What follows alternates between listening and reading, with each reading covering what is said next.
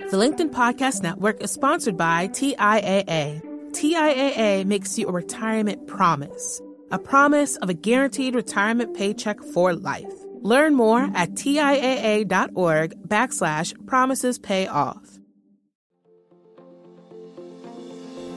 Hello, my friends, and welcome to another exciting episode of Negotiate Anything. This show is produced by the American Negotiation Institute, and with over 5 million downloads and listeners in over 180 countries, listeners just like you have made this the #1 negotiation podcast in the world. Hi, my name is Kwame Christian, and I am the founder and CEO of the American Negotiation Institute. Here at ANI, we believe that the best things in life are on the other side of difficult conversations, and we are passionate about providing you with the best content that will help you to make your difficult conversations easier, both at work and at home.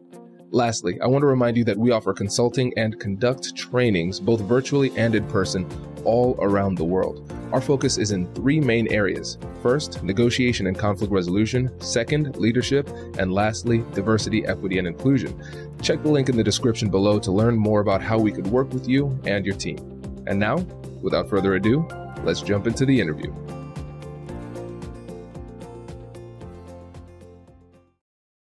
I want to get a little bit deeper in mindfulness because I think that's been one of the buzzwords of the last 3 to 5 years, but I don't think many people really have a full understanding of what it is. So can you tell us a little bit more about that? Yeah, so mindfulness, there's several definitions out there around mindfulness. The one that I really like is mindfulness is the practice of paying attention to our present moment experiences with an attitude of openness and curiosity and a willingness to experience what is. So it's really all about being with our life as it is. And I even like a shorter definition is kind of like making friends with our life in this moment.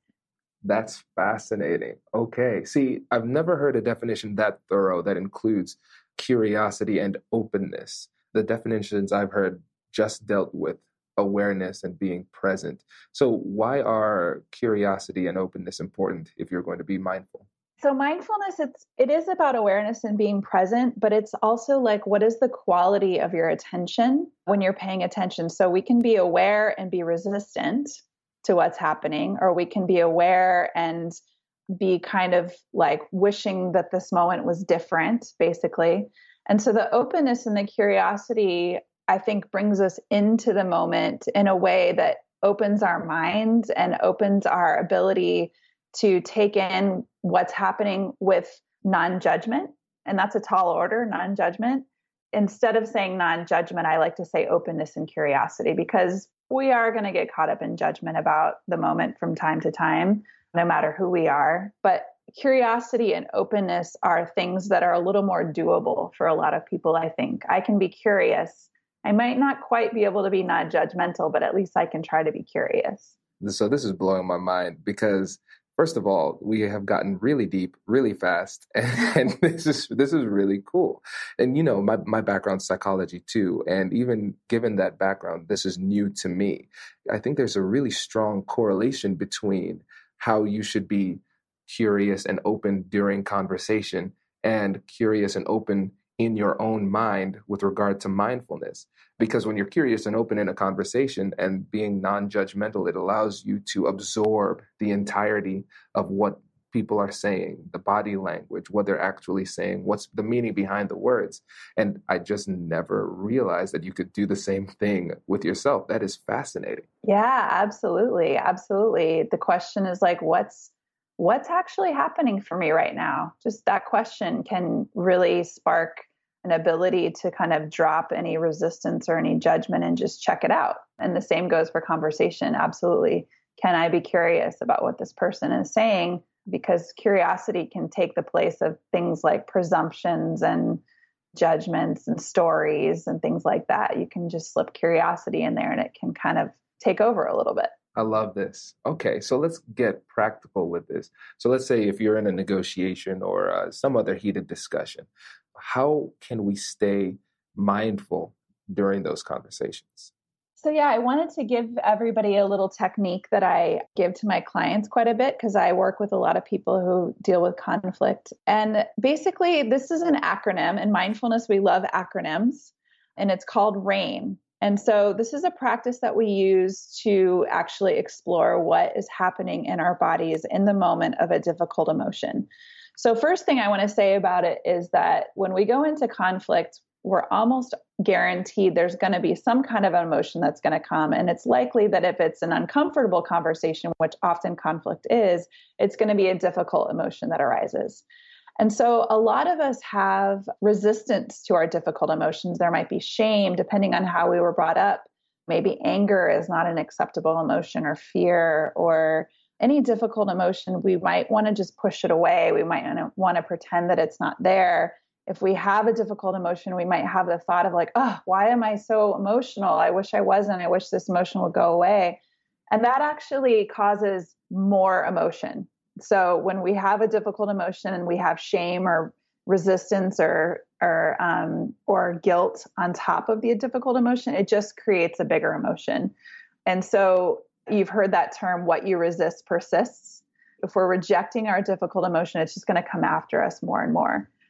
So with this practice, with this RAIN practice, it actually encourages us, rather than resisting, to get curious about what's happening for me, what's actually my experience right now, with hopefully bringing in a sense of that openness and non-judgment for ourselves as we're having this difficult emotion. So RAIN stands for, it's 4 letters, so it's 4 words: recognize, allow, investigate, and non-identification. And I'll explain. So the R is for recognize. So basically, you're having a conversation, someone says something that might trigger us a little bit, and we notice that we're feeling some emotion. So the R is for recognize. So what emotion is happening for me? So it could be anger, fear, frustration, sadness. It could be any one of those difficult emotions. And so just recognize, just giving it a label, just noticing this is what's happening for me. The A is for allow. So can I allow this emotion to be here in this moment? Is it possible for me to just let it be here without resisting, without trying to push it away, without giving myself a hard time for having the emotion? Can I just let it be here? Then the I is for investigate. So this is the curiosity piece. Does your company invest in professional development training?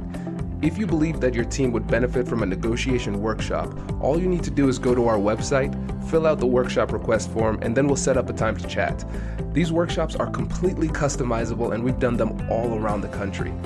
Negotiation and conflict resolution skills are beneficial across all professions, but they're especially useful in procurement, purchasing, sales, sourcing, and contract management. Our calendar is filling up quickly, and we even have some workshops scheduled for next year. If you think you might want one, I'd suggest reaching out soon so you don't miss out. Check out the link in the description to learn more, and we will be right back after this.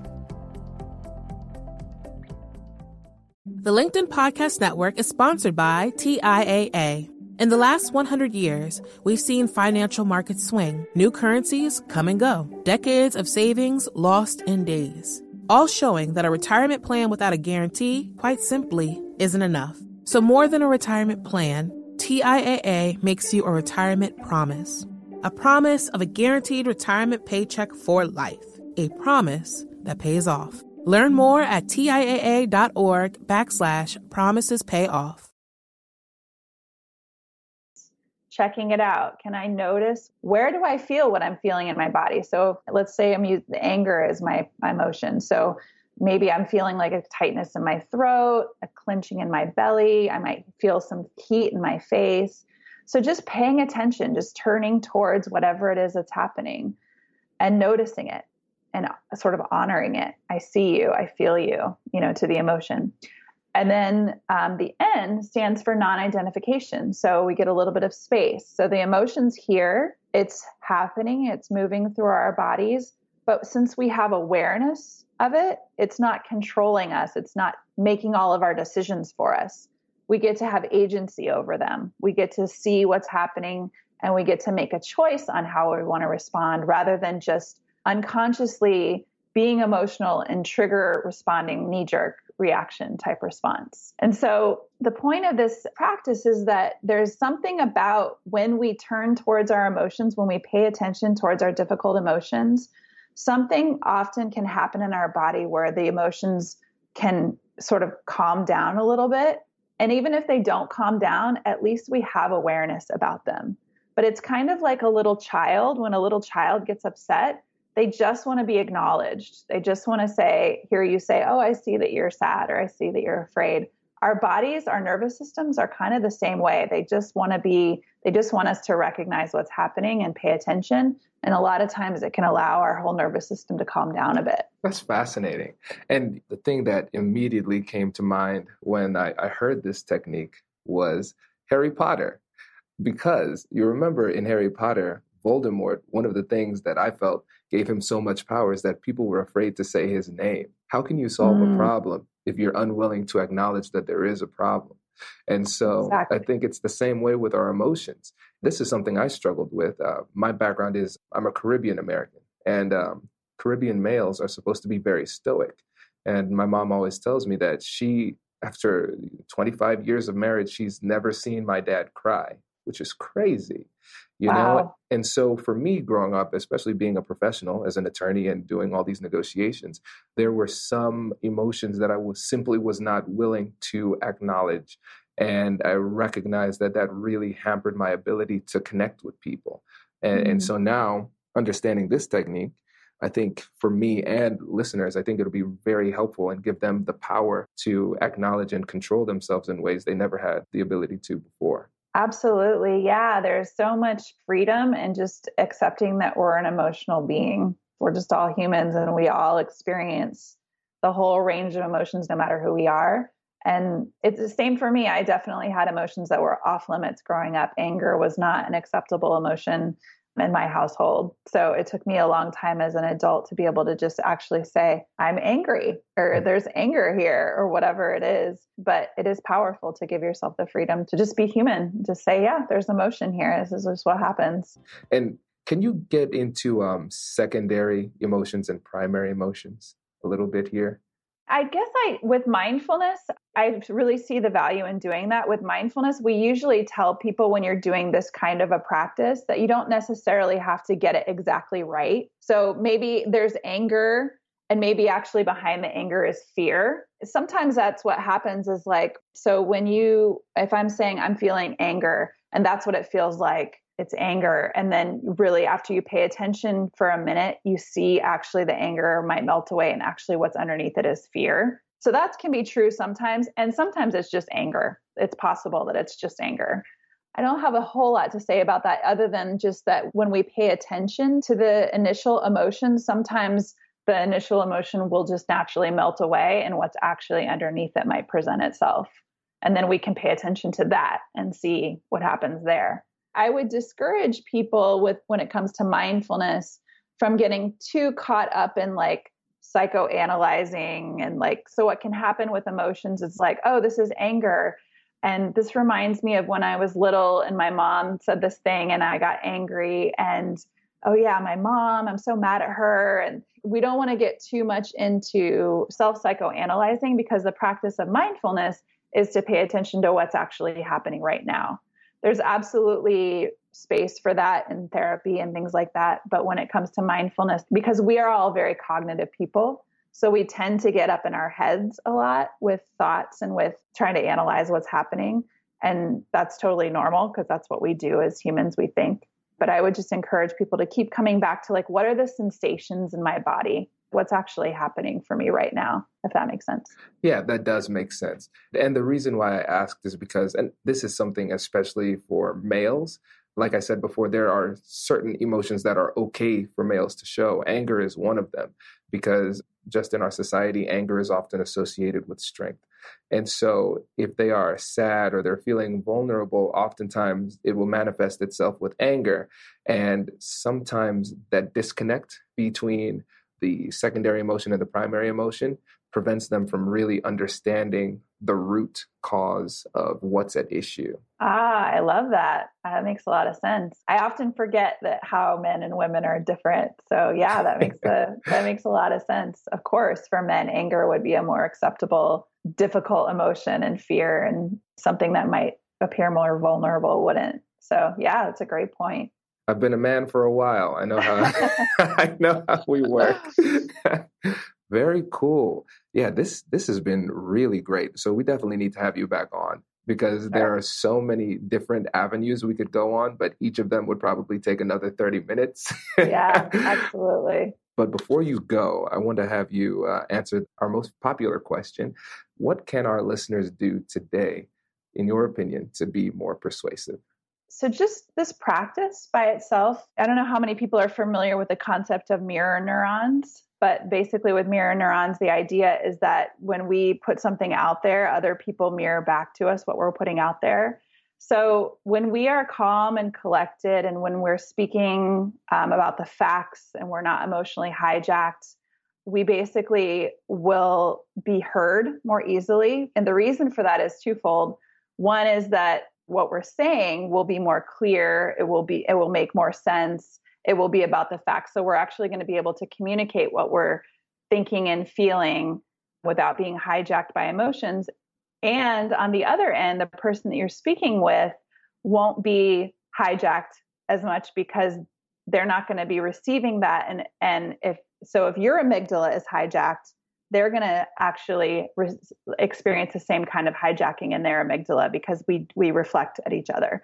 And so when their amygdala is hijacked, they're not going to be able to hear you as well or respond as well. They're going to have that tunnel vision. They're going to be in fear.